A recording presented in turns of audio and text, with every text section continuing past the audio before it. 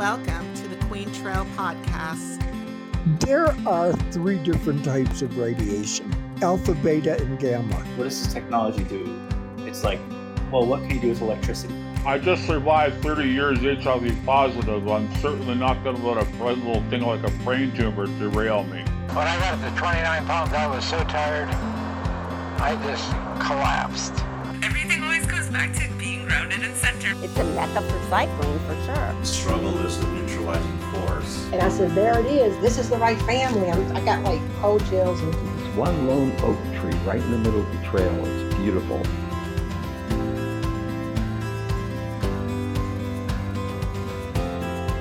Hey everybody, welcome back. Today marks exactly 1 year of podcasting. It has been one of the most interesting years, sometimes stressful, but mostly it's been fantastic. And the lessons to me are obvious, just in listening to the maturation process of each episode, from the early ones where it's completely obvious that I'm proceeding without a compass, to finding my voice and confidence in later episodes. There was a lot to learn this first year. I mean, even talking with friends, there's an innate awkwardness to planned conversation, right? I think it's loosely based on stage fright and that fear of public speaking.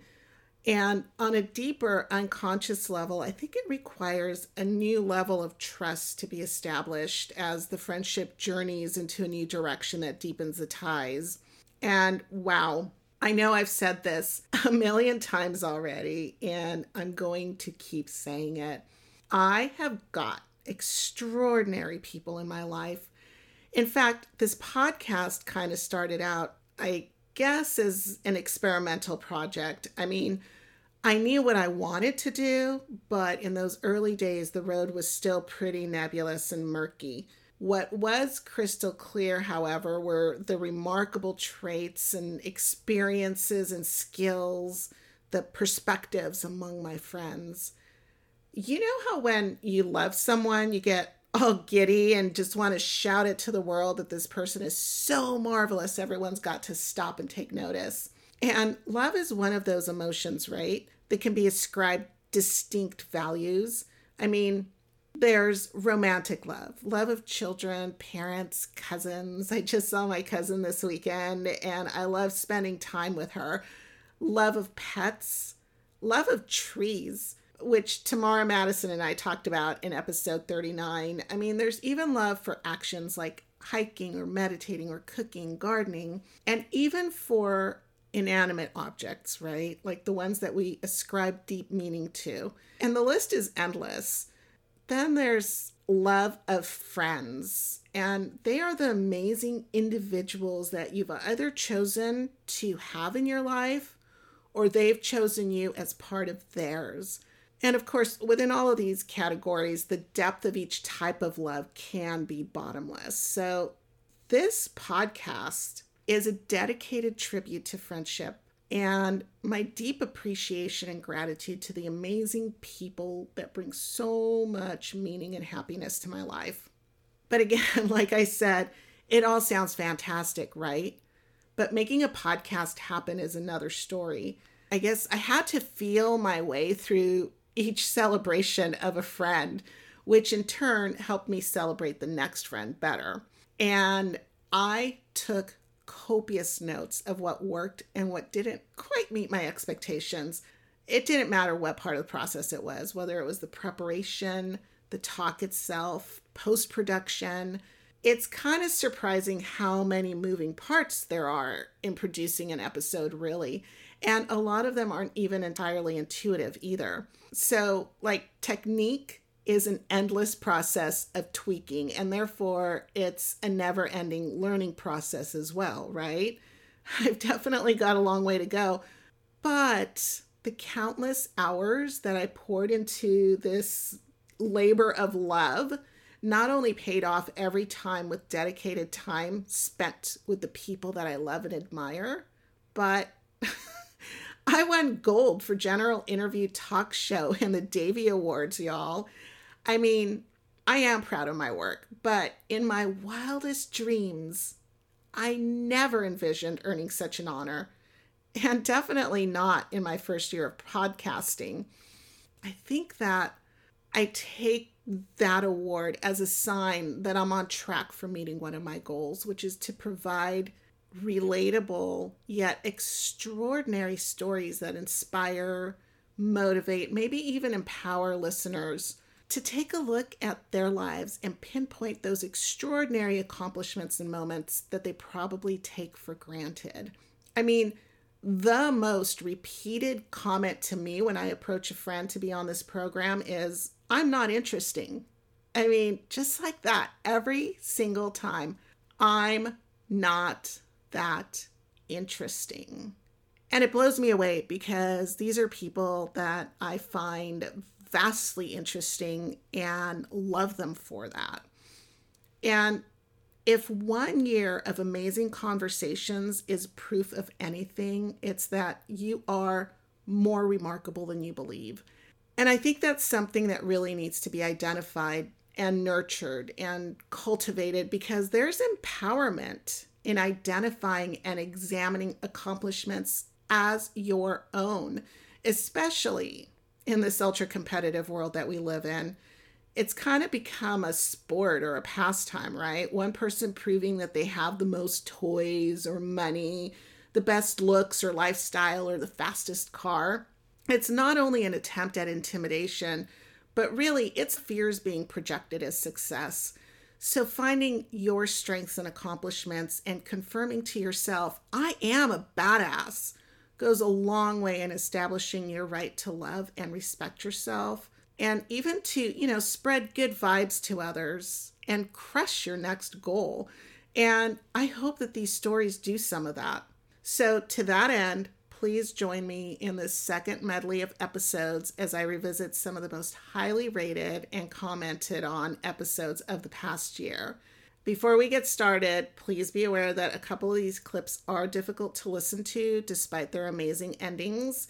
And I often say, and I have many sayings, but this is one of them, that what society values are survivors, the ones who persevere and make it despite the odds. Victims, on the other hand, just aren't valued. And I think that is such a shame and a sad commentary on how the world works, because by design, survivors were once victims who had the strength and resilience and courage to rise up, right? And that is another reason why you need to identify and own your accomplishments. They're hemmed in by your perseverance and sacrifices and strengths, and they illustrate your power, and each one is a remarkable story of your life journey. So please grab a cuppa and join me and my friends, Asian recording artist Soup Pha, retired Coast Guard Hospital Corpsman Senior Chief Petty Officer Walter McKinley Lewis, Director of Education at the Los Angeles Arboretum, Brooke Applegate, writer and deep thinker Chris Sullivan, poet Tamara Madison, yoga teacher, therapist, and life coach Maureen Deering Davis, musician and activist Stephen J. Morris, and Dr. Stacy Betancourt, who is an arbitrator, mediator, and life coach, in these various and wonderful In the Company of Friends talks. Up first is my talk from episode 31 with my dear friend Soup Pha, who is a recording artist, entertainment TV host, trusted ambassador to the royal family of Cambodia, a humanitarian, and an amateur historian of Southeast Asia. Please be aware that this clip does carry a warning, as it covers his father being a survivor of the brutal Khmer Rouge invasion of Cambodia. So it is hard to listen to in its honesty and devastation of the Cambodian genocide, which occurred under Pol Pot's dictatorship between 1975 and 1979. So I'm super excited to be here to share my story and to jump into details about what's going on in the world and what's specifically going on in Cambodia. So I'm really happy to dig deep into that with Sylvia here. Yeah, let's get into that, because last night, as I shared with you earlier, I started to watch They Killed My Father First, which was about the Khmer Rouge invasion of Cambodia. And what it really made me realize is that I don't think people think about Cambodia and the other countries as much, because when we talk about the war in Southeast Asia, it is always Vietnam. And Cambodia, of course, is one of the bordering countries. It is a country that got a lot of the brunt of that war. I believe, and correct me if I'm wrong, there was a casualty of about 20,000.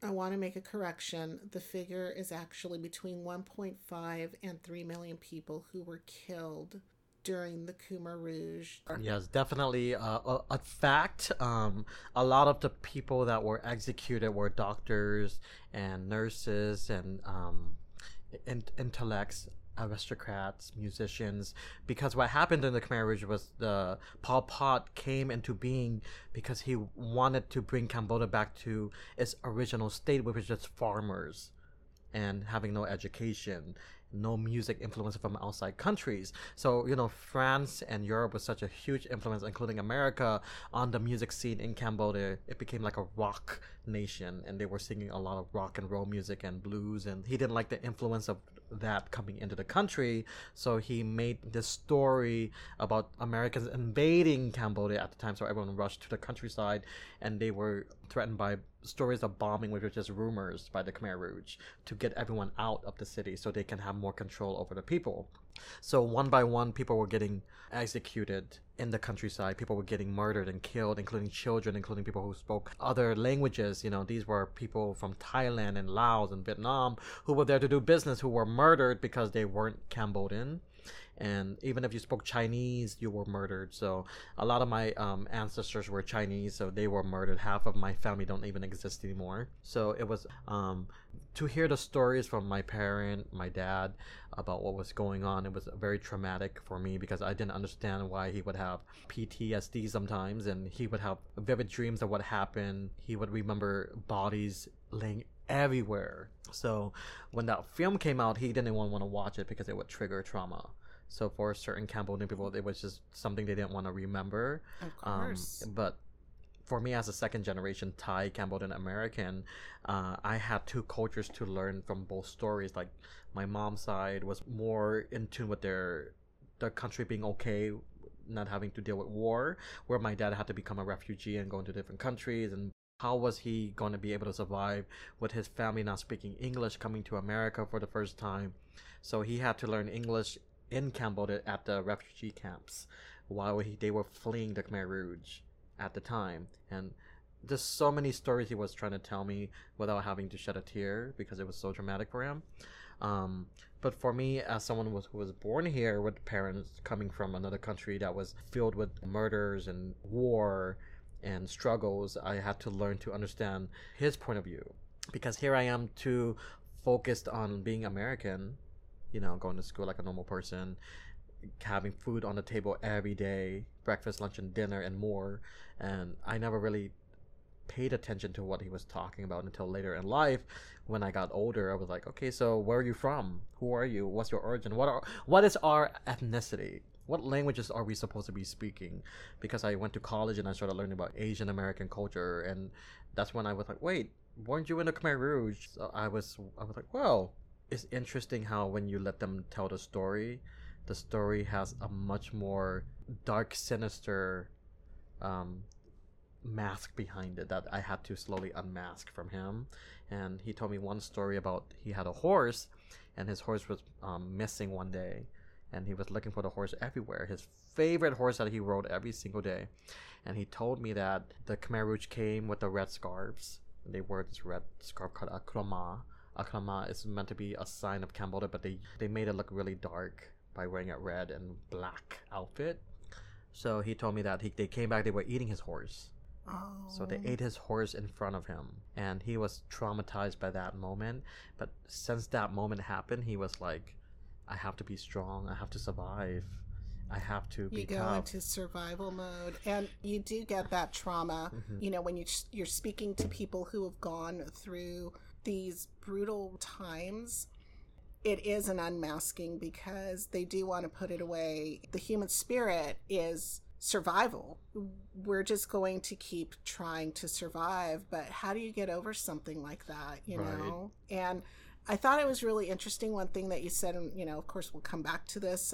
I've got so many questions while you're talking, you know, but I know that in the majority of wars, the people who are first killed are the intelligentsia of the community. So it is the teachers, government officials, doctors, anybody who might have an understanding of what's going on and perhaps create an opening for an uprising. They're going to be murdered first. Right. And a lot of musicians, I mean, some were spared their lives because they needed singers to sing their anthem, their Khmer Rouge anthem. They needed singers to survive so they can write these songs and have them sing about certain things. Like they had someone called Anka, which is someone they had to look up to, which was like a make-believe person. So every day the kids would get up and they would have to salute to this person that was supposedly the higher power. You know, but with the Pol Pot regime happening, he was the mastermind behind everything. With all these murders, with heartless murders. I mean, kids and babies were getting thrown off cliffs and mountains, and you can't believe that. I mean, even now, if you tie them to the Ukraine, it's still happening now. And that's a scary thing about learning about history and also seeing it happen in present time. It's repetitive because there was also what was going on in Europe with the Holocaust happening at the same time. So these were dual Holocausts, really, where there were people who were in a community one day and the next they were getting marched away and being stripped of everything that they had and brutalized. In ways that stay with you forever, and just really change, you know, the whole trajectory of your life. And it's such to make these comparisons to the Holocaust and to what's happening in the Ukraine, and also tying it in with the Khmer Rouge, I feel like there's how are we changing this? How are we gonna stop genocides from happening around the world? I mean, we're in America where it's nice, safe. We have to deal with things too, even with the recent school shootings. What we're seeing with everything is that we have to see that everything that's tying together, they're massacres. These are brutal killings and murders of big groups of people. Even here, with school shootings, they're not small. They're still huge. But imagine thousands and thousands getting murdered while we sit here and watch. You know, what are we gonna do that's gonna help change and not have this happen anymore, and not have to add genocides to future histories? Because now future children or future generations will have to be like, wow, there was the Ukraine that's being added to the history books now. Holocaust, Khmer Rouge, even what's going on in Africa. The genocides in Africa that happen they're around all the world. The time. So for me to learn about my father's survival, being a person that survived the Khmer Rouge and the genocide, I was like, how does it affect you now? And he told me that sometimes he can't sleep, he can't eat, he'll remember screams in his mind, he'll remember crying in terror, and being so young, he was only like 10 years old. I was gonna ask, how old was he? Yeah, and having to escape into the jungle. And people should not laugh or make fun of those who are eating crickets or insects, because during that time there was no food provided. So they had to find a way of surviving, which were eating these grasshoppers who have nutritional values.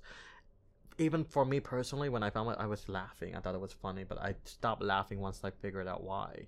Because when I was in Cambodia for the first time, I was like, oh my god, everyone's eating crickets and insects and grasshoppers. Why? There's so much food out here. Why are they eating that? Because it was part of their history. They had to learn to eat it, including lizards and snakes and everything that they could find. Whatever they could find that were walking, they were going to eat it. Because they didn't have any food. Right. That was completely stripped of them. Stripped of them. They were provided like rice porridge, but they only got a spoonful each person.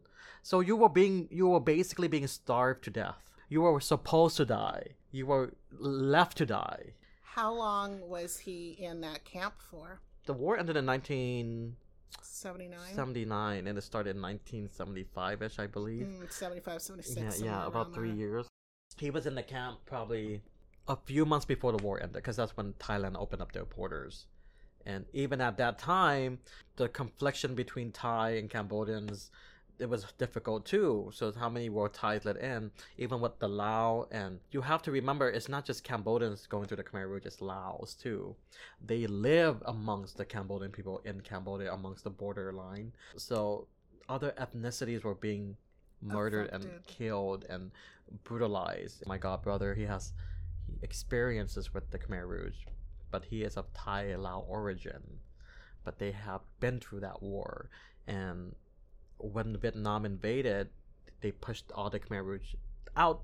That's what I've learned in history. And it's, even speaking now is such a sensitive topic that even if I misread a certain thing, I will get criticized. Try to really think about the words I'm going to use, because I could say something and could be completely misconstrued. So I would say now, if I misconstrue any of the history, please don't take offense to that, because I wasn't born there. I'm second generation American, having an opportunity to live in America because my dad had been through the Khmer Rouge. And so anything I say, like I said, should not be misconstrued, because I'm still learning. So for me, it's all about listening to the facts and what truly happened. So for me, it's everything my dad told me. That's his experience. Everybody has their own specific experience that they've been through, but the story that my dad had given me is what I'm basing my facts on. And it's what he lived, so that's the only perspective that he has to provide you. Was it his whole family at the time? I mean, what was life like before the Khmer Rouge came? They had a great life. His dad was a lieutenant that ran the village, and they own a farm, they have a business, but they lived in the countryside. So their life was very easygoing. They worked hard, they came home, they ate a lot of fish, they had a lot of lakes nearby, they had little mini stores. It was nice, it was calm. But when the Khmer Rouge came and destroyed everything, it shook everyone's life apart, and he was still very young. So he had a bigger brother that died from, not specifically murder, but from starvation. So he had an older brother that passed. He had a total of 12 siblings, I believe, and half of them got murdered and died from illness or sickness. And I think about 6 is left over now, which they all managed to survive the Khmer Rouge. And what about grandparents? His parents survived, and they all came to America. So they were at the refugee camp in Thailand. And from Thailand, my dad learned to speak English, and he learned to speak Thai. But my grandpa spoke Thai already, which is why I can multicultural. I can speak Thai, and I learned how to speak Khmer in about 6 months when I was in Cambodia. So I was really touching base with myself. So what he told me was that from Thailand, he learned English from a little book that he read. So nobody spoke English in his family, so he knew coming to America he had to learn to speak English so he can at least hopefully find a job or learn to communicate. Because look, if you're going to a foreign country that you know nothing about, how, as an immigrant or refugee going to another country, can you imagine the fear of not being able to understand the culture and the culture shock? And this is the time when America was opening up to the melting pot that we have nowadays. We have so much history going on, there's so much growth, but racism still exists, and hopefully we continue to grow from it and learn that every single person has a story, has a history, has a way of life, their culture, their background, who we are, because have something to contribute. Yeah, America is a Native American land. If you're not Native American, you're from somewhere. So we need to learn how to respect others in the way that they struggle to get here and understand their story. They contribute such a huge part of America and who we are today. Up next is a clip from episode 32, my talk with my dear friend Walter McKinley Lewis, who is a retired Coast Guard Hospital Corps Senior Chief Petty Officer. In this clip, we talk about his SARS rescues, which also come with a warning because some of them are difficult to listen to due to the description of injuries or the tragic situation that he came upon. So please be aware of that, as well as his time as a medic and doc on the Ice Cutter Glacier, which traveled to Antarctica 3 times while stopping at some of the world's most amazing ports. Enjoy. I was making rank along the way. Once I made chief there, you know, and they didn't have a lot of SARS, search and rescue. Every once in a while they had somebody in their boat. I remember one of the SARS reports, there was one of the yachts going in a circle. So we went out, they dropped me on the boat, looked down in the Burton area. That was this guy laying down the stairs, and he was twisted. And I knew it had happened. He had fell. And it's pretty obvious his neck was broken. And it was just him. And I was like, good thing I knew how to stop a boat, you know. Right. How shocking, right? Yeah, shocking. Did it ever get easier after all of those search and rescues? Because I'm sure you came upon fatalities. Yeah, lots of fatalities. Yeah, it never got easier. No, rescues, no. There's things that you never forget. Yeah. But also the people that you rescue that you'll never see again, but they hug you, tell you how much they appreciate you. Because let's face it, you're putting your life on line for people that you don't know. Mm-hmm. So you were on the helicopter ones. You were the guy that went down the winch from the helicopter, right? Yeah, that was me. Yeah, and we used to do heart attack from cruise ships. I mean, we were going to do this rescue on a cruise ship because the guy had a heart attack, and we had to pull off because people were out there taking pictures. Flash. All we saw was flashes. Oh my God! From the ship, cruise ship, and the pilot had to pull off. We had to over the bullhorn to stop it, you know, because they couldn't see because the cruise ship was still moving. So was us. It was a moving rescue. Wow. But I mean, if the pilot says, "Hey, you know, you got to stop," you stop. Right. Exactly.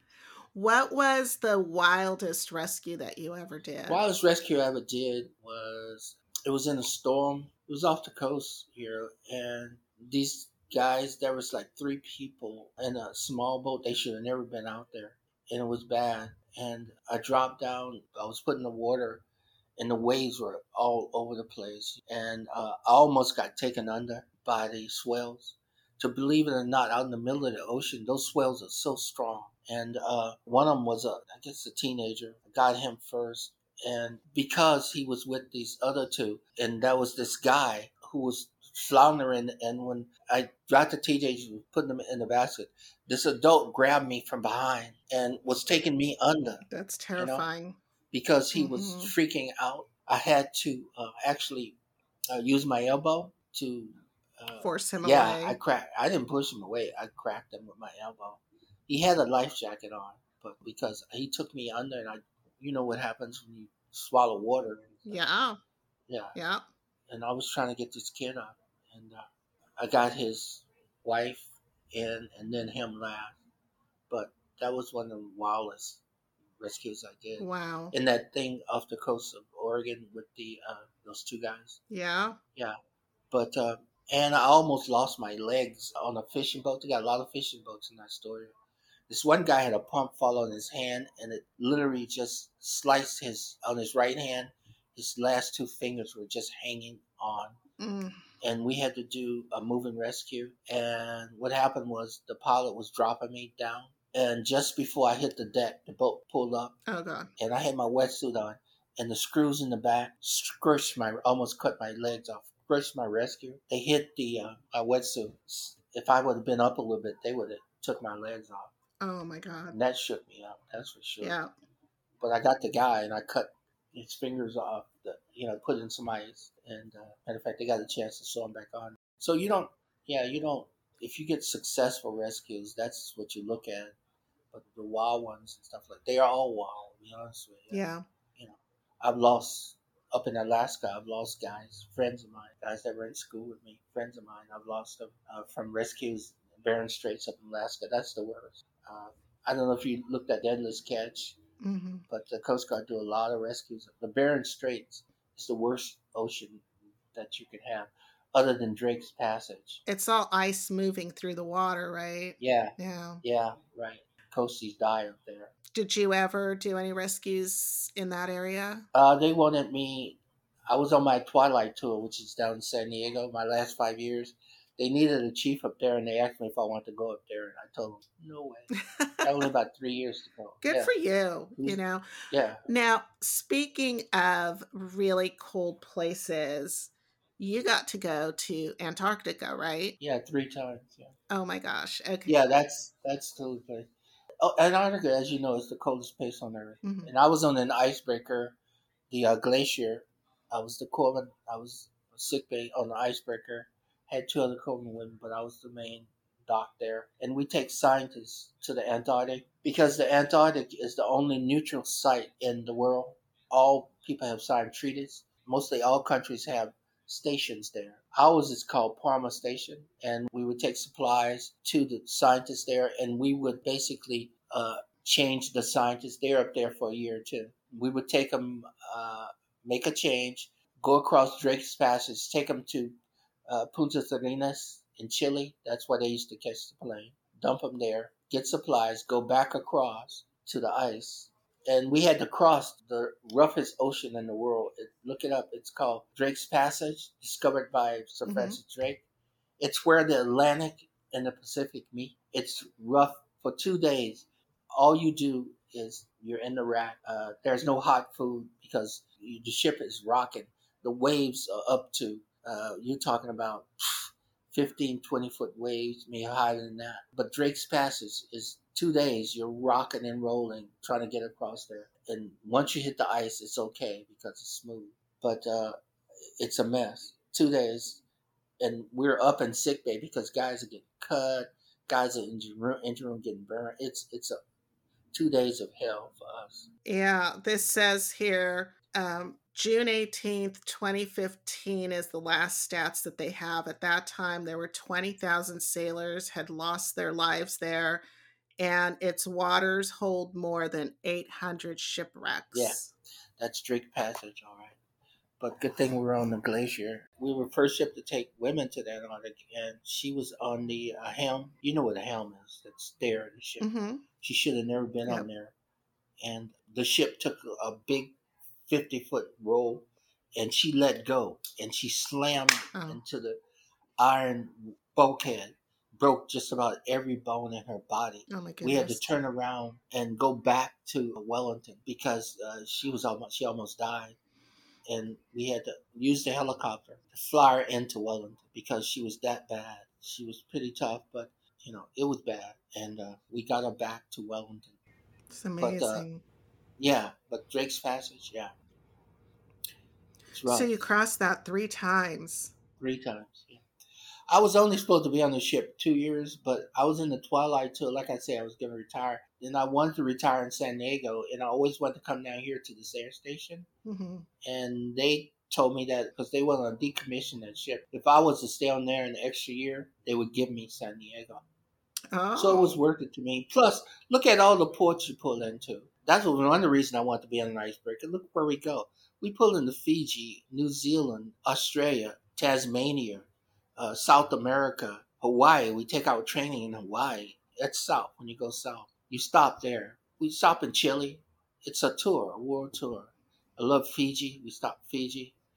And we have friends in New Zealand. When we pull into New Zealand and Australia, it's just so funny. They're used to seeing the glacier there around Christmas time. When we pull in Australia, they have all kinds of people waiting there on the pier for us. All kinds of people. Wow, the welcome committee. Yeah, and they invite us to their homes and Christmas and everything. And we pull into Sydney. So if you want to see the world, get on an icebreaker. But you got to spend time up in the Antarctica. It's beautiful up there, but it's, like I said, it's the coldest place on Earth. Yeah. We used to play football on the ice. Because in the Antarctic, there's no polar bear. It's only penguins and killer whales. When you break the ice, the killer whales will be following the ship for breaking the ice, and the penguins will be scattering. And the killer whales will just jump up on the ice and slide and get the penguins. It's like watching something on the National Geographic, but killer whales would follow the ship. And we would stop, and you could go down. But you had to worry about whiteouts. When you hear the horn go off, a whiteout is like when you see in the desert and you see a sandstone coming. Mm-hmm. But that's the way it was in Antarctica. The weather could change in a second, and you look and there's a whiteout, and you don't want to get caught in a whiteout because you would just freeze to death. This next clip comes from episode 33 with my wonderful friend Brooke Applegate, who holds a degree in anthropology. She is the current director of education at the Los Angeles Arboretum. She's also an urban tour guide, world traveler, professional whimsy maker. She's just an all-around amazing person. And in this episode, we talk about her adventure hiking through the Sapa Mountains of Vietnam. What's made the most lasting impression on you anywhere that you've traveled? That's hard.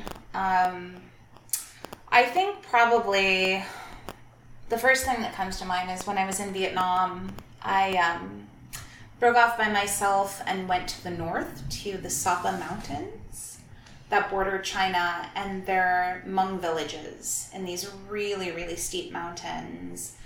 And they have a lot of rice paddies on the mountains and indigo farms. And you can't go hike through those villages on your own. You have to go with a guide. So I booked a guide through something called Sapa Sisters. It was the only Hmong-owned, women-owned trekking company in the Sapa Mountains, because most of them are owned by Vietnamese business people or some Chinese. But the Hmong in that region are kind of considered second-class citizens. So they're still living in tribal societies, and the Vietnamese population are the ones in the city. And so the Vietnamese population, they're the ones that can create the businesses to take tourists through these mountains. So the Sapa Sisters, it's Hmong owned, but also all of their guides are women, the owners are women, and it's intended to give Hmong women an opportunity to make their own living so that they don't have to rely on their husbands. Because my understanding is that they're still expected to be wives and mothers. And so I was paired up with a guide. She was very charming. I don't remember her name at the moment. But she was a very progressive young woman. And as she was walking me through all of these steep mountains, we'd be walking for a while, and then we'd come across other tourists that were there with guides from her tribe, and then we'd be walking for a while, and then we'd come across other tourists that were there from guides from other tribes. And so every time we would pass by somebody, she would explain how to tell who was from one tribe and who was from another, because I couldn't tell the difference. They were all in very colorful traditional outfits that were not for tourist benefits. That's how they dress. And so she would tell us, yes, in my tribe, this is our color scheme, right? In their tribe, the women wear pants. In this tribe, and she would talk about how she was considered a real problem in her community because she didn't want to get married and she didn't want to have a child. She wanted to go to school. She wanted to have her own life, and it was a disgrace. And then she just casually goes into how her husband kidnapped her. Not that she was bride-napped. Oh my God. But how she was bride-napped. And I was like, wait, let's back up. As we're just like walking through the Hmong Mountains, being followed by pigs and wild animals in a rainstorm covered in mud, right? Oh, and my she's goodness. just like, that's just a lot of the time, that's how it happens here. You're just like, you're kidnapped and then you become someone's bride. And I'm like, I've read about this. I learned about this in school, but this is still happening? She was like, yeah. So she told me how it happened to her, and it was somebody from a neighboring tribe. But it was educational and humbling for me because I was horrified. But she was just like, Brooke, that's how people get married here. Like, and she was like, it's not like I was locked up and tortured or anything like that. Like, they wanted me. Like, the family wanted me. His parents wanted me, And I was like, did your family, send out a search party? And she's like, what are you talking about? They were happy that this happened. And so that just, I wasn't reading about this in a book, I was living it as I was walking through mud. And it was intense, Mm-hmm. And then I think she ended up putting up enough of a fight that it didn't happen. Or maybe that guy was from her tribe, and she ended up marrying a man that she wanted to for love from a different tribe and having a baby with him. it was like, again, I had stepped through a portal to this other world, and just having my bias challenged according to my Western perspective of what's right and wrong, right? Right. That was incredible. I think that's one of the reasons why it's so important to travel. Yeah. To get a perspective of the world that is not westernized. We're like, oh my God, that's so terrible. I mean, like, you heard me gasp when you said that she was bride-napped. Holy cow. Right. What a horrible thing. But that is cultural over there. That's not something to be horrified by. So part of this 2-day adventure was you would do homestays, right? So midday we would stop into somebody's home that knew we were coming. They prepared a meal for us and other travelers. So there was a guide from her tribe that showed up with 2 other travelers, one woman from New York and one from Boston, all of us about the same age. And so I brought up this concept, and they were like, yeah, we've been wondering about that too. So then their guide started talking about it, and she was like, oh yeah. And she just like joyfully tells the story about when she was kidnapped by her husband. And we're like, what the hell?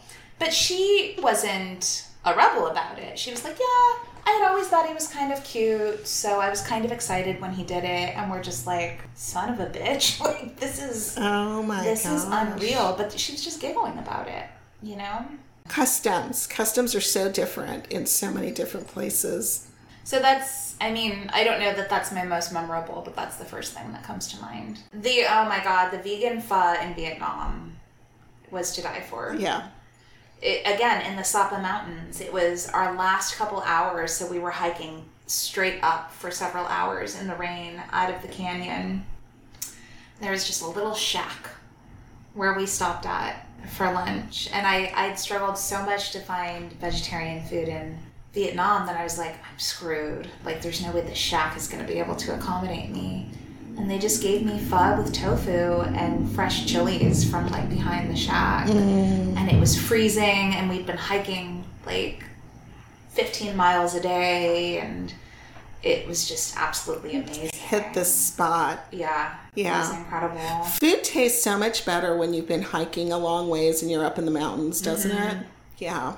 The place that we had stopped into for that lunch the day before, where we intersected with other travelers, and they told us about the bride napping. We found ourselves in this home, and there were like 8 of us that were just women about the same age. And we could tell that the owner of the house and our 2 guides, because we got so familiar so quickly, and that doesn't always happen with tour guides, so I could tell that they were feeling very comfortable. So it was almost time for us to leave. So this is probably the most memorable thing that I ate. The owner of the house comes in holding a bowl, and she plops it down on the table, and it's just this like off yellow liquid. And then she gives us each these tiny little like bowl cups, and she tells us to scoop it in. So we do, and then she cheers us and says something in her language, and then we knock it back, and it's liquor. It's rice wine. What? That they brew. Oh my gosh. And was it enough to get drunk off? Oh. I bet it was really strong. So we were like, what is this? And they all laughed, and they said, happy juice. And so we all start laughing. It was strong. But like, so we'd, drink some, and then there was some custom in terms of like using this hand or putting it this place on the table. We were very much feeling it. But every time we were about to be done, they'd tell us to get another one because they're used to it, right? And she lives there. Anyway, I think we had about 8 little shots of happy juice or happy water. So we were definitely... It was a short hike to where we were staying that night, thankfully. Oh my God. But that was incredible because I don't think they pulled that out for all their tourists. It was not included in our package. That's amazing. That's super cool. Yeah. And as it turned out, I found out later that day that it was International Women's Day, which none of us were thinking about. I remember you posted about that. Because it's a much bigger deal in other countries than it is in America. So we're all at our homestays that night, and all of our guides ask us if we're settled, if we're good, and they're like, okay, we're gonna go. And then we just see all these women walking through the village holding like bouquets of flowers and holding hands with other women. And then we just hear like these crazy parties down the road. And I asked the owner of the homestay, like, what's going on? And they were like, well, it's International Women's Day. And we were like, yeah, but it's a big deal. Yeah, those were some really beautiful, striking photos, especially because of the colorful outfits and the flowers and the mountains, the setting. What a great day to be traveling. Yeah, that was good timing. Up next is a great little clip from episode 38 with my good friend Chris Sullivan, who is a photographer, a writer, philosopher, citizen scientist, a naturalist, and honestly one of the most interesting and charming people to talk to. I always enjoy talking with him. In this clip, we talk about the writing process, most specifically with journaling. It's got some really great information, so enjoy. So why do you write? Why do I write? Because I'm compelled to. I just have to get it out. I have so many thoughts going through my brain and stories, and I think it's a way for me to connect in a tangible way to the world around me. And one of the things that I really do love about writing and putting things out just for my friends is when it makes them smile or they write me back that they can relate to what I've said, because it makes me realize that people are seeing the same things that I am. It grounds me a little bit and it connects me with other people who are seeing the same things in the world. And oh yeah, that happened to me and that is pretty funny, because I do tend to see things in a very humorous light. Mm-hmm. And I think that's another reason, is just that connection. But I am compelled to write. It just has to get out of my head. Mm-hmm. Yep, I hear you. I've been keeping a daily journal now for 56 years. Wow. Most of it is not worth reading. But some of it is. I enjoy it. So for me to write it's just what I do. I bet a lot of it is worth reading. Did you happen to read my story about the journal that I found? The journal? It's not ringing bells. Did you make it available somewhere? Yeah, on Facebook. I was working in automotive for a while. I was not in the parts department, but that's where all of the seating was, so people would forget all kinds of things. And there was no name associated with 95% of the items that were left behind. So they would all go in a drawer. Books, magazines, scarves, umbrellas, sunglasses, you name it. Things that people forgot, with the hopes, of course, that they would remember and come back. So somebody decided this stuff's been in there forever. Nobody's going to come and claim it. It should go in the trash. And the only thing I fished out of there was this journal. And I thought it's probably going to have some nonsense in there. It's somebody's school journal or something. There's going to be algebraic equations or, homework notes or whatever. It was a few days before I got to read it, and it was a man's journal. I don't know who it belonged to. It had been forgotten at least 10 months earlier. I had only been working there for about 4 months at the time. I looked all over for a name, couldn't find a name.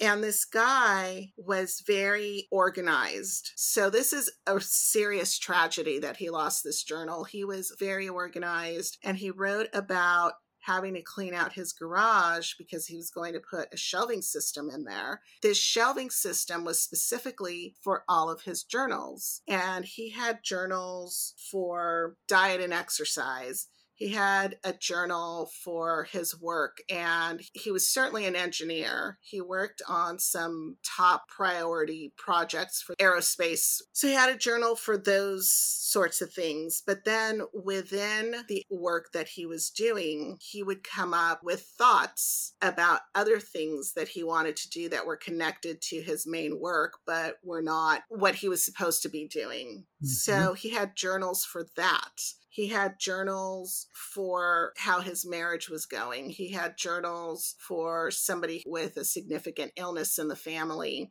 tracking the medical, the anecdotes that had been shared about, here's what my doctor told me that we should do, or this is unconventional medicine, but it will probably work. type of thing. He had a journal for writing implements, and that all sounds very boring. There was additional stuff in there that I don't want to out publicly because I don't want to embarrass anybody. So is this a journal of journals? This was a journal of a lot of different things, but there were huge sections of it that explained what he wanted to do with his journals and what the journals were, and how he wanted to organize them and categorize them.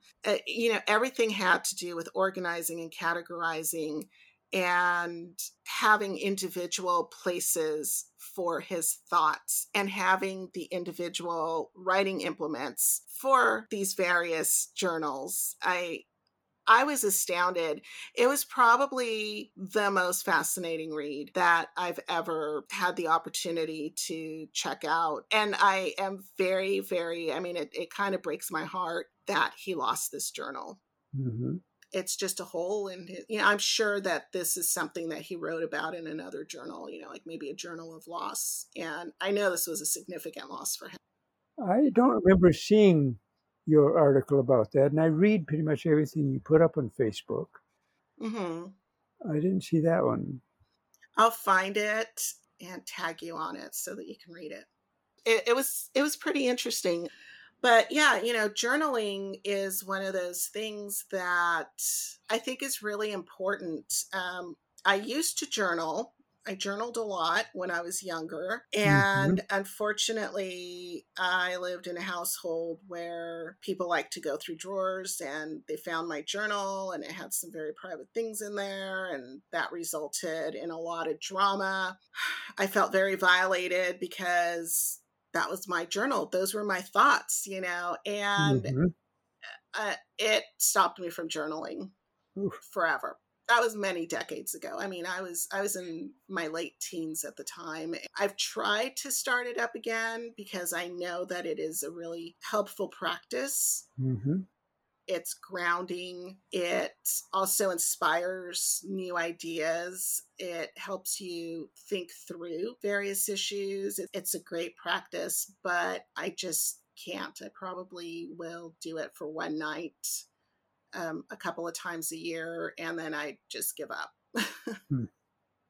Well, that's probably my main kind of writing these days is journals. One of the funnest things about journals is that there are no rules. Pretty much the only rule really is dating entries. But I have what I call a one-liner. It's a traditional 365-page journal, and each day I write one line. So if you turn to April 20, you'll see a line that is for 1992, and the next line is for 93, and the next line is for 94. And I filled up one of those books where I've got, I can turn to a single page and I can see a line written every day on the same day of the calendar year, appearing on one page. I have a journal that's a gratitude journal where I write something briefly that I'm thankful for. I have a journal which words are prohibited. Anything but words work on a page. I have my main journal is the one I've kept daily for so long now. Journal for reading completions. I have a journal that I call my tens journal. On each page, I write down a list of 10 things. 10 comedians who make me laugh. 10 encounters with the color red this year. 10 dogs in my life. 10 places I want to visit. 10 places I never want to visit. It's just... They're correlated with each other. So it's not just 10 random things. They actually have a theme associated with them.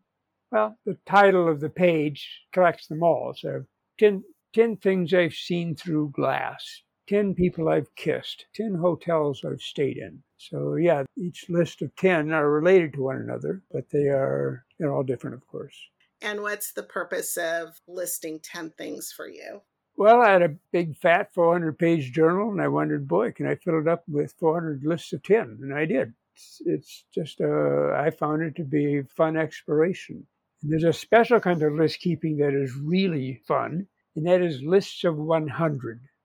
A list of 100 things seems long. Like you say, a list of 100 things I remember from 1999. A list of 100 things for which I have to be forgiven. list of 100 bridges. And you start on this list and you work your way through. And the recommendation for this kind of journal keeping is that you do it in a single sitting. Oh. And it kind of gets harder after 50 or 60 things. And then suddenly at about 80, some unexpected things pop in there. Like, oh, how in the world did I not think of that? I'll send you some possible lists of 100 things you can do. And that's one of my favorite kind of journal keepings. Yeah. But I don't do it more than 2 or 3 times a year. So, yeah, journals are fabulous. And they're mostly, for me, they're about exploration. And they're ways for figuring out what I feel about something. They're wonderful places to do what Lincoln used to call hot letters. He'd say, you write a hot letter and you throw it away. So a lot of times I'll be angry about something. I'll take it to my journal and write it out without any limitations on what I can say, because nobody's going to read it here. Nobody's going to hear it. Mm-hmm. So I say whatever I want, and I know better about what I felt for having done that. And do you go back and read these and see the growth from, say, something that you wrote in 1980, 1990? Yeah, I do go back and read. Sometimes it's embarrassing. Sometimes it's funny. Sometimes it's amusing to see myself muddling over the same old things here 30 years later. Uh-huh. It's a great resource I've provided to myself. And we're coming up on a clip from episode 40 with my good friend Tamara Madison, who is a poet and educator. She's an artist and a free spirit. And in this clip, we talk about the writing process, which, like her writing, is quite poetic. Enjoy. Is there a process when you write? Earlier when we were talking about the place that dreams go to commiserate with each other for, all the reasons that they didn't get to come true, you jotted down some notes, but are you writing your poems in one fell swoop? Are you thinking about them, or do you just kind of find yourself feverishly looking for a pencil and paper to write down your idea and then it's done? Wow. Well, sometimes an idea will come to me. Usually it's at night when I'm getting ready for bed, and I'll get an idea and I'll just jot the words down, but I don't bother to turn it into anything because it won't be any good. And I just, in the morning, I'll pick it up, what I wrote, I'll look at it, and then maybe try to write a poem about it. But, a poem is never is perfect, or seldom. I guess occasionally it might be perfect right immediately when it comes up, but that's pretty rare. Usually I'll do a lot of different rewrites, and it'll sit on my desk for a long time, sit on my desktop as well. And I like to have the paper copy too. It's just easier to really think about it than on the screen. Mm-hmm. It takes a long time for the most part.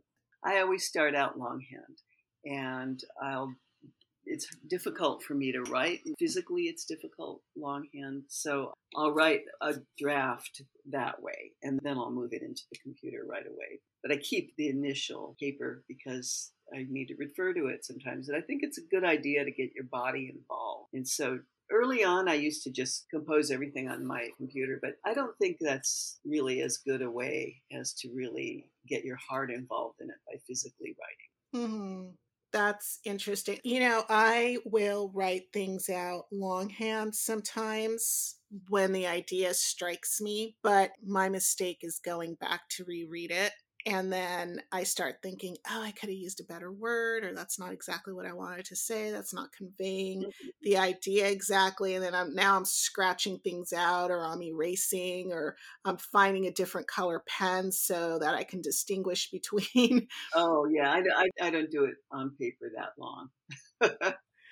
Yeah. And as soon as I start doing that, I'm in the office on the computer, just clacking away. I love the fact that you can type something up and just seamlessly go back and change it. And when I first started working, we had typewriters, and I remember that it must have been a Brother typewriter. I was super excited about it, which, makes me sound completely ancient. And I probably am to a lot of people, but yeah, it's electric. You're talking to Yeah, it was an electric typewriter and it had 2 ribbons. So it was black on top and red on the bottom.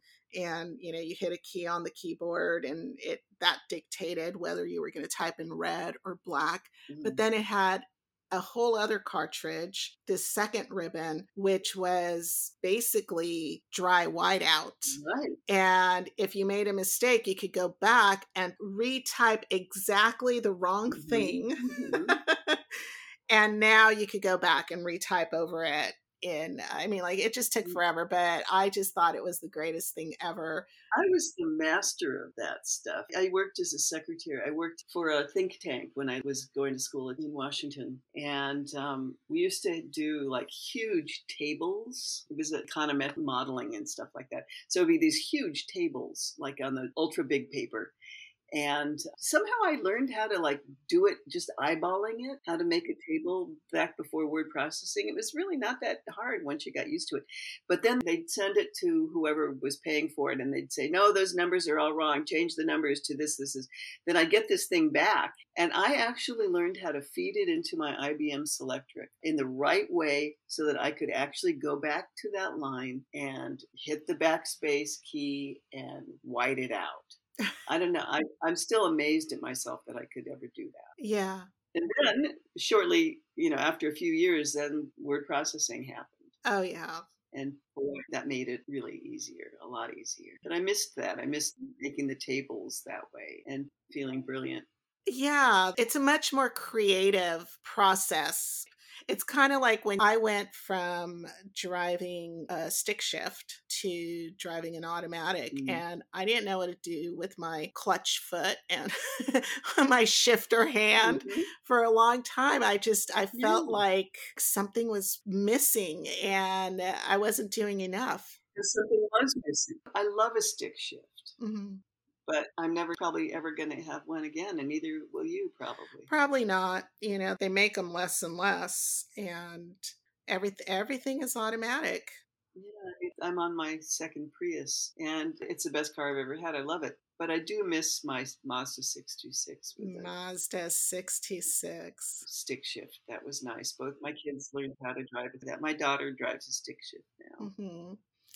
Yeah, my first car, the first car that I bought, my uncle went with me and I had only driven automatics up to that point. And I kind of fell in love with this little red Pulsar with T-tops. And it only came in stick shift. And my uncle insisted that I should buy it. If that's the car you want, that's the one that you should buy. And it's really, really easy. I'd never driven a stick shift. And I put down money. I purchased it in Cerritos. And I had to drive the jerky, dying drive out of the driveway. It was just, I think I killed the engine about 3 times trying to get out. But by the time I got home, I knew how to drive that car. Yeah. That'll happen. Yeah. What is it? Was it Maya Angelou describes having to drive a stick shift when she was like 8 or something in Mexico? That's a hairy story that she writes. What a story. Back when she was just a little kid. Anyway. Yeah. I was wondering if you would mind, do you have a favorite poem? Would you mind reading one? I wouldn't mind reading one. I don't have a favorite, though. Well, let's see. What is there one that you'd like me to read? I don't have a favorite. Oh, I have so many favorites. I think that the first poem that I ever heard you read was the Sequoia Semper. Oh, Sempervirens from Wild Domestic. Yeah. Okay, and I'll read Sequoia Sempervirens now. Because it's summer and they're burning. It's awful. Sequoia Sempervirens.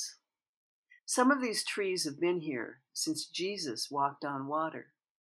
Some of these trees have been here since Vikings drove their boats onto the shores of Newfoundland. Some of these trees were seedlings while the Mayans were worshipping time, while the dire wolf and saber-toothed tiger roamed North America. Some of these trees have survived lightning strikes and forest fires. Some of these trees house creatures of the forest floor in burned-out caves at the base of their ruddy trunks. Some of these trees have become living pipes, chimneys hollowed out by fire. They've grown beyond their trauma and focus now on the daily climb, the adding on of needle and bark, on nature's drive to rise above and see beyond, until the day when death will fell them, and the earth will add them to its riches. We can be like these trees, pull on the layers of living like fine new garments, house the needy in the caverns of our grief, grow beyond the stories of our scars, stretch our branches toward the bristling stars. Coming up next is a clip from episode 44 with Maureen Deering Davis. She is a yoga therapist and teacher of 25 plus years, as well as a life coach. And in this clip, we talk about the mind-body connection to finding awareness and mindfulness to get through life's daily challenges. It has so much great grounding information in it. I hope you enjoy. It's a daily practice, and some days we're better at it than others. You know, my teacher was a Gestalt therapist and a yogi, and he called his work awareapy. And I love that. I know. He was awesome. And I studied with him for 25 years, and it was all on the mind. Okay. So he said one thing to me he's passed on, but a long time ago that really stuck with me. And I talk about it a lot in class is like, okay, we are the director, and you as a writer would get this. We are the director of our own play of life. I'm the director of my play. You're the director of yours. Everybody's got their drama to play out. A lot of it's impulsiveness. Okay. So if we can manage our impulsiveness and realize that we're being impulsive, again, which is awareness, but realizing like how often do we, like you say, jump into complaining or jump into a situation that you have no business being in. Like, because you're impulsive, you're jumping in like, oh, I'm going to put my 2 cents in. Just stopping for a moment. And there is an inner voice that when you start to tap into that, you'll hear it and you'll say to yourself, oh, just take a moment, just take a moment and assess. Can I benefit from this? Am I needed here? Is this something that I need to participate in? 99% of the time, the answer is no. But we don't take that time, and then we jump in, and now we're caught up in somebody else's scene or act. And then how many times does it backfire, or we get in over our heads knowing full well we should not have been there. Right. And now we can't gracefully exit. So you have to, recognize, like, is this where I need to be? And if you're not needing to be there, just send a good wish to the situation and walk away. It doesn't mean that you're not seeing it, but it's a daily practice. The fact that you just caught yourself and were able to say, hey, you guys, I'm sorry, like that was, inappropriate or whatever. That's number one. You caught yourself. So then you just let it go because it's done and over. Complaining, I think, is just because we're all energetic beings. It's just a trapped energy that needs to express itself. And the only way in that moment that you're conditioned to express that energy is by putting words to it. Being married to an Indian man, it's very interesting because we as Westerners, we talk so much about nothing. It's true. We have so much to say about something so small. We use so many words, whereas they just ask for what they want purely and simply. My experience, they see the good in everything. They try to keep their energy positive. They send good wishes to people who annoy them. They see the synchronicities in life, that everything's been a blessing, that look at this was God's wish, or Ganesh cleared the obstacles for us. And because there's this sense of gratitude, there's this sense of humility, and we don't have that. We're not a culture that embraces that. We don't, because I feel like we really want to always have the upper hand. We've really created a culture that values being at the top, that values being a manager, that values being basically king of whatever empire you get to command or queen. And when you just said they send good wishes to those that have wronged them, I thought, wow, what a blissful way to think, because we do collect points. I mean, we're a scorekeeping society. We do keep the score even when we think that we don't. And I think that really traps us. If you have to keep score, all of a sudden you've accepted that role, and that keeps you from pursuing happiness or contentment or meaning or purpose. I always say that contentment or happiness that people are searching for, it comes from having meaning and purpose in life. And if your purpose is just to keep score, you're not going to find contentment. That's your ego. And that's what people don't get, So in the tradition, the philosophy of yoga, there's a lot of books, there's the Bhagavad Gita and there's the Upanishads and all that. Well, the reason that the Indians send best wishes or whatever is like there's 3 types of karma. So there's karma that you're born coming in. If you believe in reincarnation, you come in like to this life having to maybe work through some past life karmas. But when you come into the world, you're coming in as a pure soul, okay? And actually, this is kind of mind-blowing, but, that's why a baby's head is soft at the crown chakra, because they are still that connected to the divine. So they are divine beings. They are still God-like beings because they're pure. Their minds are pure. Like everything's new to them. They have a clear slate. Right. So I like no, that. it's really powerful when you see it from that perspective. And so then what happens? The parental figures impart all their stuff on the child. And then the child has its own view of the world. And then you've got society. And next thing you know, like the first 4 years, the child is already like programmed to have their system set up, their mental system. And so when we go through life, there's another phase of karma where you make mistakes knowing and unknowingly. So sometimes we make mistakes and we do negative things and we kind of know we're doing them, but we kind of ebb and flow like the Leela, right? We go, oh, okay, like I did that. But then we do good things too, that kind of balance that scale.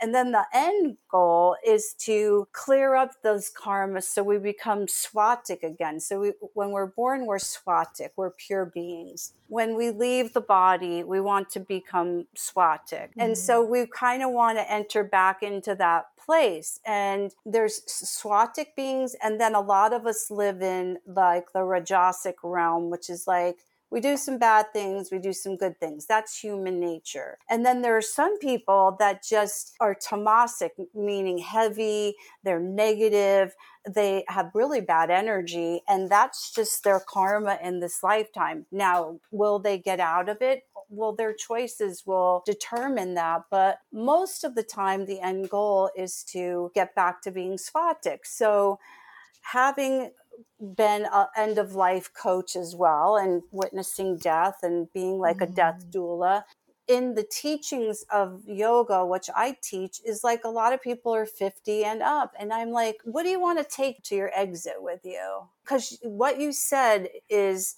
when we cling and hold on to this stuff, only we are causing that suffering. Right. That's a Buddhist tradition, right?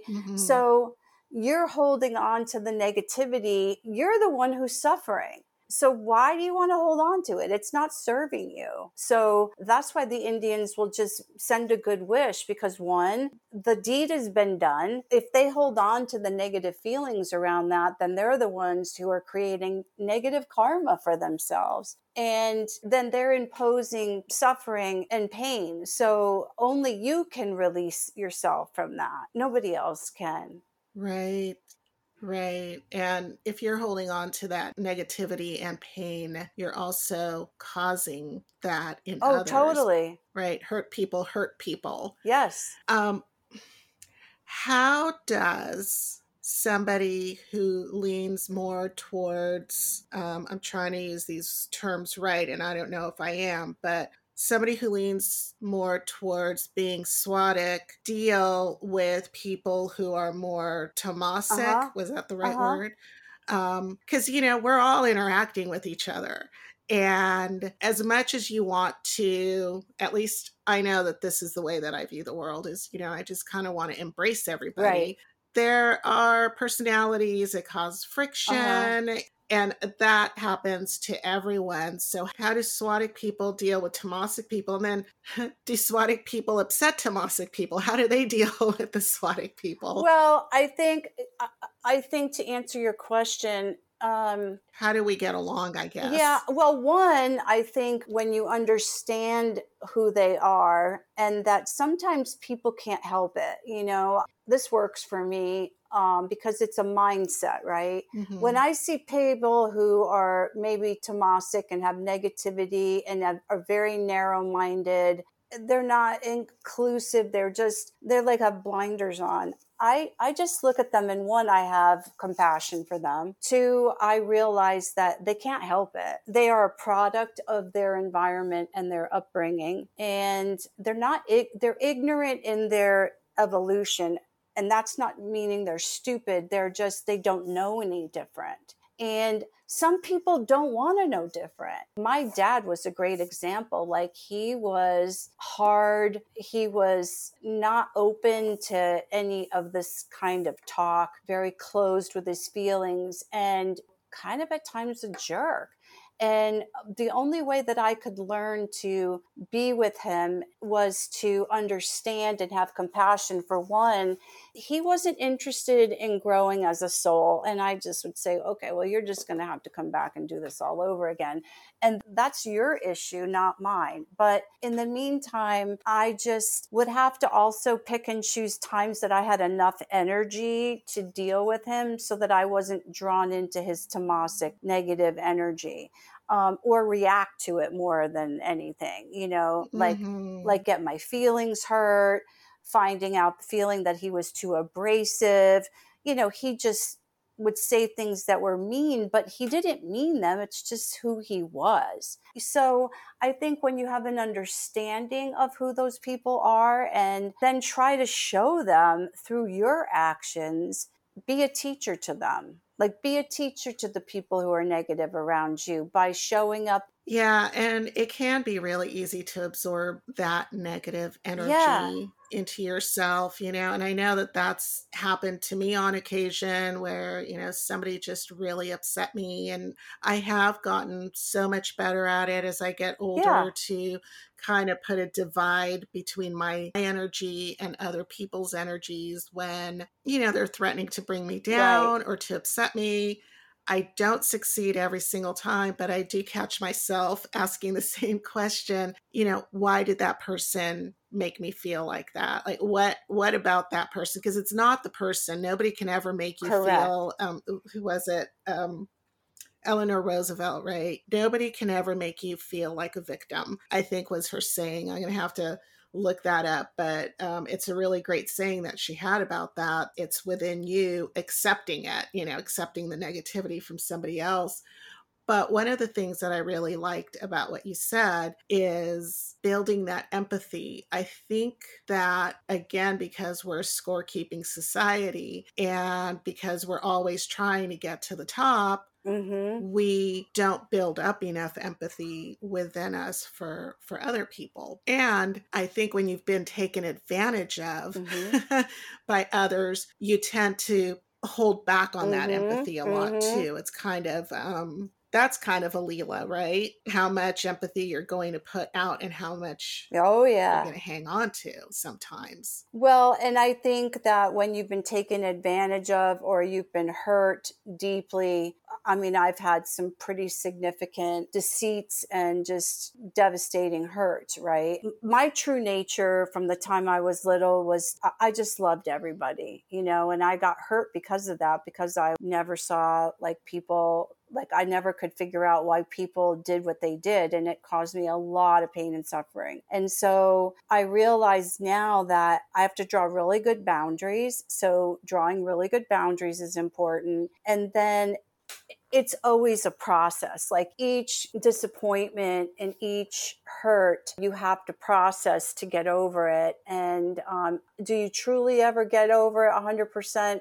There's always work to do. But again, if you're holding on to it, then again, you're the one who's suffering. But everybody who we have a response to, I feel we have to ask ourselves, like, what is it about them that's triggering me? You know, and sometimes it could be we're exactly alike. Like, people they used to think that I was bitchy, and because I came from a pretty well-known family back east, that I was a rich bitch.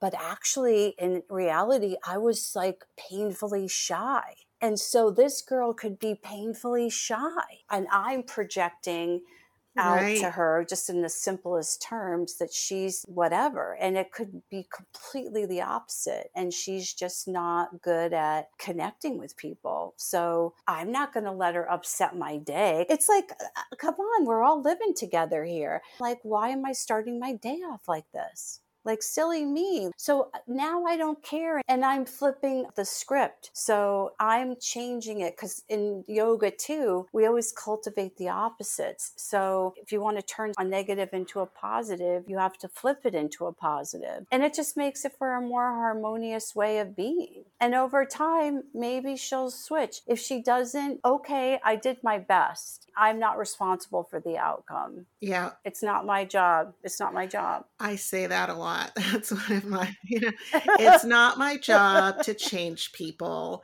No. Up next is a clip from episode 47 with my good friend Stephen J. Morris, who is the co-founder of the band Benedict Arnold and the Traders. He's also a political commentator, music aficionado, and a podcaster himself. In this clip, we talk about his bands, and there's a lot of talk about music. I can never get enough rock and roll. I don't know about you, but this is a fun one, so enjoy. I'll tell you how it all started. I was the regional director of Rock Against Racism, which was an organization from England. Now, you ask what it was? Mm-hmm. Eric Clapton, 1978, said a very racist thing on stage. Essentially what he said, we should get all the Pakistanis out of England and send them back. Oh my God. He said this during a concert, and the people were pissed off. And so they decided to do an organization called Rock Against Racism. And they used to have free concerts. The Clash used to play. I mean, all sorts of bands. I love The Clash. Yeah. Excellent. I mean, truly excellent, inspired musicians. Truly Cockney working class. So I was turned on by this. I bought an album by Tom Robinson called Light in the Darkness. And it had the Rock Against Racism logo. So I gave you an address, and I wrote to it. They sent me a newspaper. And I started my own chapter in Los Angeles, 1979. I even had a concert at MacArthur Park. Free concert. Oh, wow. Yeah, free concert. 500 people showed up. Wow, nice. Yeah. It's a good showing. It was going really well until the cops came up. The chief says, "You'll have to shut it down, son." I said, "Why?" "Your permit says only till 3 o'clock. And there was about 800 people going, more. I had to shut it down, which was the hardest thing I ever had to do. Wow. I thought we were going to have a riot or something. So anyway, that organization went on. And I decided that we should start a band that represents Rock Against Racism. And we used to meet at Plumber Park in a room in a recreation center. One of the guys said, I asked, what am I going to name my band? And then he was telling me about Batman. Remember that show, Batman? Do. They had a fictional band on it called Benedict Arnold and the Traders. The whole band. Oh my gosh, really? Yeah. So we just. This is the one that would come on every day. Yeah. Like after school. Right. So they had a band called Benedict Arnold, and the whole purpose of the band was to brainwash kids into crime. So I said, oh my God, that's hilarious. That's where we got the name. Then I did some research years later. There was a band in 65 called Benedict Arnold and the Traders. They were a surf band from Brooklyn. So we went on, and 1979, there was a hostage situation. Couple students, Iranian students, took some American diplomats and held them hostage. And all of a sudden, on the radio, the rock stations were all these novelty songs. Like they would take songs and change the words to them. Like Barbara Ann by the Beach Boys, they changed it to Bomb, Bomb, Bomb, Bomb, Iran. And then on the campuses, students were attacking Iranian students. That was it for me. That was pure racism. So I took my notebook and wrote a song called Fuck the Hostages. And it stayed. It stayed in my notebook for a year. And then I introduced it to the band, and I had to change it to Kill the Hostages. And the song did really well in the underground. The first station it did it was KPFK at midnight. The second was Rodney on the Rock. He played it. And before I know it, the whole country was hearing it. That's what I'm going to be known for the rest of my life, was that song. I even got reviewed in the Yippie paper, a big one-page review. Wow. But then we put out our second EP, and I used to send it to these punk zines, fanzines, and the first review, the name of the EP was No More Heroes or Gods. The first thing the critic says, disappointment, because we were experimenting with other type of music. I did a ska song called White Boys Singing Ska. They didn't like it. So then that was the end of the Traders. A lot of adventure. Did you have a lot of concerts? The best one we ever did was in Pomona. We went to this youth center and we were playing in this, I don't know, it looked like one of those places where they used to sell plumbing supplies. That's how big it was. So we started to play, and all of a sudden a shower of spit comes on us. We were getting spat on. I'm surprised I didn't get a disease after that. Oh my. And then the slam dancing. But there was only 65 kids there. Now, were they spitting on you because they didn't like you, or was that a thing? That was a thing. That like, instead of clapping, you spit? Yeah, that was a punk thing. That's so gross. It is. I had to take a shower. Then my guitar player was drunk, and he was driving me home. Oh my gosh. And I'm not a big believer in God, but I was praying that I'd get home all right. Yeah. All the Christians come out in the foxholes, right? Yeah. Or something like that. Everybody in a foxhole's a Christian. Yeah. Did you play any like multi-group concerts, like, a festival or anything like that? After the Traders disbanded in 82, we became the Antinomians.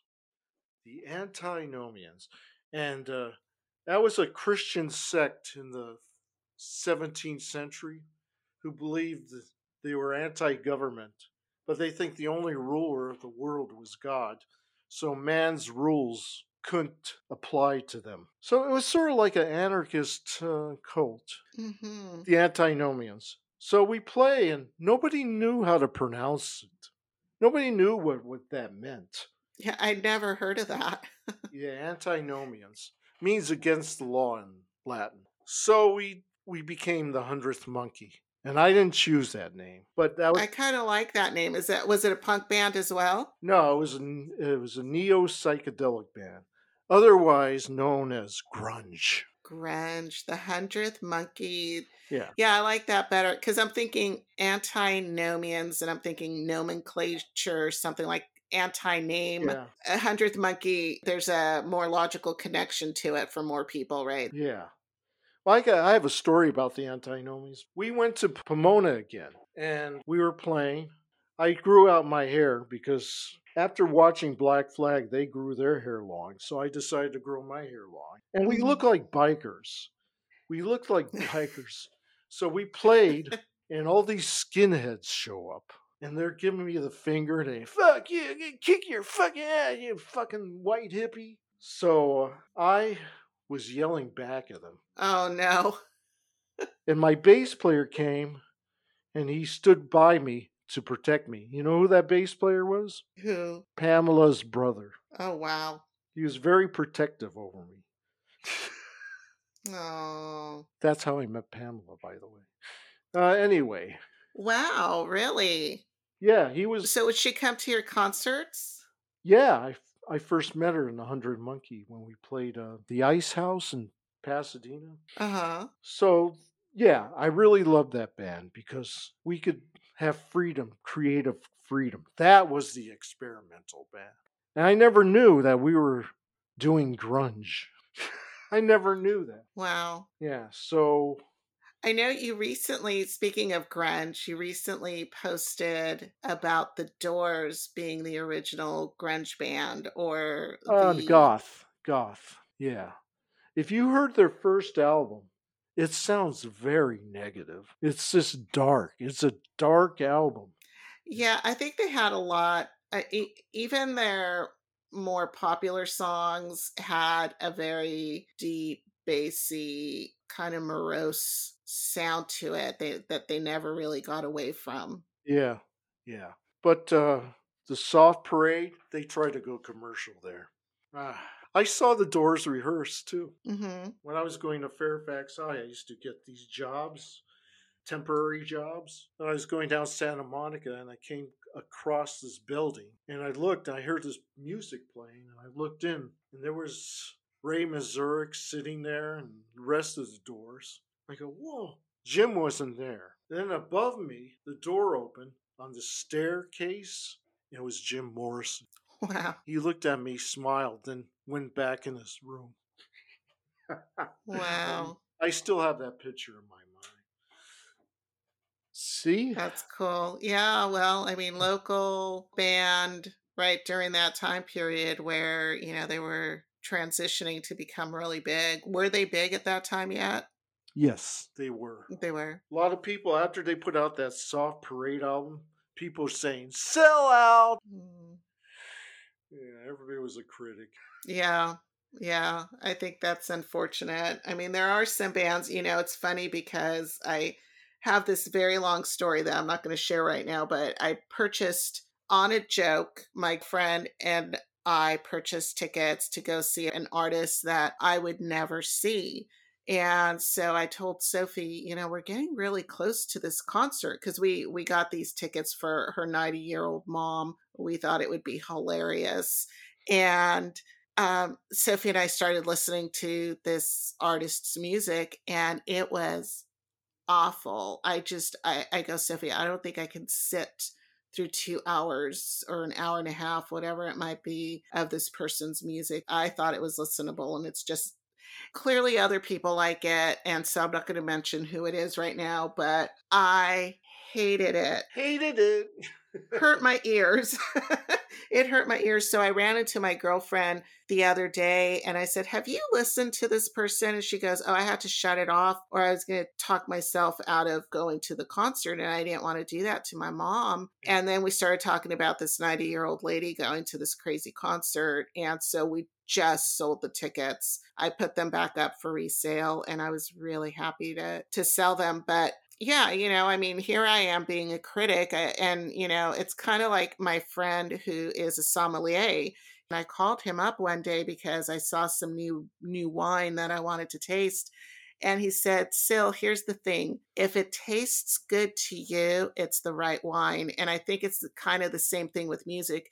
If it sounds good to you, it's the right music. But people do want to be critical of things that don't sound right to them or don't taste right to them. That's an interesting observation because every music I love now, I hated it at first. The Ramones. I bought their first album and I was pissed off. Really? Where's the leak? What is this shit? Little did I know that I would love it, and I use the same chord progressions. Wow, really? But, yeah, I couldn't stand the Sex Pistols. Now I love them. I think there's a lot of bands I had love at first sight. There was, like the Rolling Stones. Mm-hmm. But yeah. And they've lasted through the years. The Rolling Stones, Yeah. their music still sounds good. It didn't age like, again, going back to the Doors. When I hear the Doors, I hear 1960s. That's right.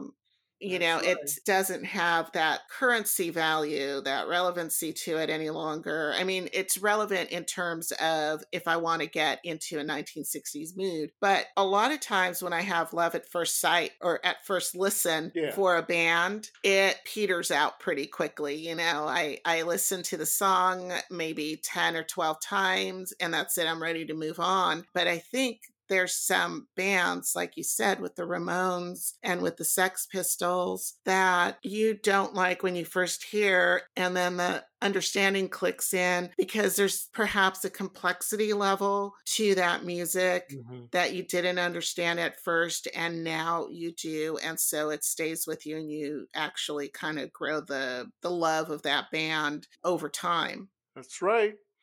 Everybody's different. I hate to use that cliche, but it's true. That makes you a unique person. Exactly. This last clip is from episode 49 with Dr. Stacy Betancourt, a lifelong friend of mine since childhood. She's also a life coach, a divorce arbitrator, mediator, a trauma coach, a language arts teacher. And in this clip, we are talking about overcoming traumas and recovering from them with confidence, deep inner strength, and an optimistic focus on the future. Enjoy. You just mentioned your practice, and earlier you mentioned your dissertation and getting your degree. There was a big break in between there because, for the listeners, I should mention that we went through school together. So we've basically known each other, at least from junior high forward, because I don't think we went to the same elementary schools, but then Stacy and I were in so many classes through high school. We were. So there was a big break from college. It took you a while to get to the point where you wanted to get a doctorate. So what was the impetus behind that? Well, first of all, I've got to say, because my junior high and high school years were so tumultuous, I want to thank you for always being kind to me. Oh, that means a lot. You were always very kind. You were always very kind to me, where not many people were. And I've heard from some of our male students, of course, high school, we're all stupid, but very much so. So many of them expressed that they thought I was pretty, and they thought I was a fun person, and they thought all these things. I'm like, why didn't you tell me? I grew up, and it wasn't their responsibility, but, I felt very unvalued. And part of that was my upbringing, but, part of it was, the environment. So I want to thank you for always being very kind to me. Always saying hi, always, just being there, I never forgot that. So I appreciate that. That makes me feel so good. I was just talking, just a few days ago about how mean I was to a particular girl that we went to junior high school with. I was just like terribly mean to her because the cool kids, in quotation marks, the cool kids were mean to her, and I wanted to be part of the cool kids group. So I was mean to her, and she didn't deserve any of this meanness. But I went out of my way to be mean to her one day, and the PE teacher, gosh, I don't remember. We had a male PE teacher in junior high school with dark hair. I don't remember his name. I'll have to think about it. He walked over to me, and he happened to be nearby, and he walked over and he looked at me and he goes, no, Sil. And I was surprised that he was right there, and he goes, you don't have to do that. You're better than that. And it really made me mindful of what I was doing and so deeply ashamed. And I remember seeing this look on the girl's face. And, there's like certain people where you grow up, you become a parent, you become an adult, you understand empathy better, and you wish, at least I do, I wish I could go back and find out where this girl is now so that I can apologize to her for whatever amount of time. To me, it was just a couple of weeks of me being mean. I never ended up with the cool kids because they ended up treating me like they treated that girl. So, I guess that's karma in the end. To me, it's, a couple of weeks, but to her, it was just unbearably long time, I'm sure, just to have one more person being mean. So, to be honest, it makes me feel so good to hear that I was kinder than my memory imagines that I was, because I always just think back to that moment and I'm like, I was probably like that all the way through high school and all through junior high school. And like you said, we're all so dumb at that stage. We don't know how to control our hormones that are coming in. We're growing up, our brains are literally going through this metamorphic process. We're trying to deal with our peers, keeping our grades in school at a level where they're supposed to be. And just, there's a lot that's being thrown at us. They are tumultuous. So I'm glad that there was some kindness within me that made a difference. It's wonderful to hear that. Well, definitely. And as far as my academic journey, it's kind of funny. I did not go to school. I tried very hard to avoid going to school. The year I was graduating, my mother said that I was not smart enough. Just get a job, go get a mall job, because I was going to get married early and have children. Mm. And I did get married at 23. In fact, days after my 23rd birthday.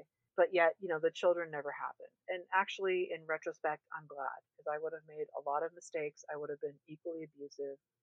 The cycle would have been bad. So I'm glad I was not able to have children. I think that's where I believe in a higher power knows better than we do. Mm-hmm. So whatever higher power you subscribe to, believe in, I think they really know what's going on. For me, I went to my father after that. My older brother's adopted. I was my father's only child that he created with my mother. And he looked at me, and it was in one of my thinner moments, and I had the long, blonde, beachy hair. And he touched my hand and he said, "Oh, sweetheart, it's a good thing you're cute. You're just not smart enough." Oh, that hurts. And that was like, wow, I was my father's only child. I mean, my brother is his son, no question. But I was created by this man. And he didn't even tell me I was beautiful. I was cute. Mm. And that carried me. And then, other comments about 4 more years. And I took a lot of certification classes. I mean, if I could tell you what I'm certified in, you'd crack up. And we don't have enough time. But I kept trying to avoid college. So I would take a certification class because 4 more years. And finally, one day I caught myself saying this to someone. I was almost 35 years old, and I realized, oh my God, how many sets of 4 years have passed? And how many more am I going to let pass? Early on, I got a job at a jewelry store, which gave me a false sense of security. At 19, I had credit cards. I ordered my first car. Ordered it. Oh my God. Talk about a rush. I ordered every piece of that car. And I didn't realize the difference between having a career and having a job. Right. And so, when I finally realized, oh my God, what happened is I was working for a major hotel chain and I was up for a very large position. And I used to answer this executive's complaint mail. And I was in Salt Lake City. They were in Virginia, yet people thought I sat outside their door. And I was commended, got awards. And when it came down to it, they said, we like her. She's an industrious worker. She's trustworthy. She's fantastic with conflict resolution. but we can't pay her this without a college degree. Mm-hmm. We just can't. So someone who did not know the company ended up not staying very long because they didn't understand the core values of the company. It didn't work out. But at that point, I realized I need to go to school. So I went to school. I started going to school for business, realized this was not in my heart. And at 35, I walked into Citrus College, very humble, took my placement test, and started my journey. The arrangement in the household was school was my full-time job. I was to get at least a B average and finish in 4 years. Well, I almost had an A average, finished on time, including my credential, did it all in 4.5 years with no college background. Wow. And then got a job in education, became a teacher, and teachers started losing their jobs. Well, I lost my job. I was laid off. I jumped into a master's degree, finished the master's degree, got rehired, could not afford the student loan. So I said, well, I'll just go for my doctorate. And now I'm a PhD, and it's funny now because I've reached the other side of it where I go back to getting certifications because I'm so overqualified in so many facets of my life, adding arbitration mediation. But what's ironic in all of this is I never knew I was smart. Neither of my parents believed in me. When I would try to do my homework as a student in high school, I was accused of hiding in my room and hiding from my responsibilities. And I still managed B's and C's. In college, I was a straight A student all the way through. Most of the time, A's and B's complete, because you couldn't do anything or move on unless you had A's or B's. And I did it. And then my master's degree, I had a 4.2. In my PhD, I had a 4.0. And I realized, my God, I was the kid who wasn't supposed to go anywhere. I was not smart enough. I was just cute. Mm-hmm. That dialogue kept playing in your head. It did. It did. And I finally had to realize, okay, I just studied human behavior. I studied 2/4 of eating disorders and generational trauma and all of these things. And I realized this was me. My parents and their inhibitions. My father was in the military for 6 years, and he never got past a P2 in the Navy. He had dreams, but he didn't know how to go after them. So he turned to alcohol and died of alcoholism. Mm.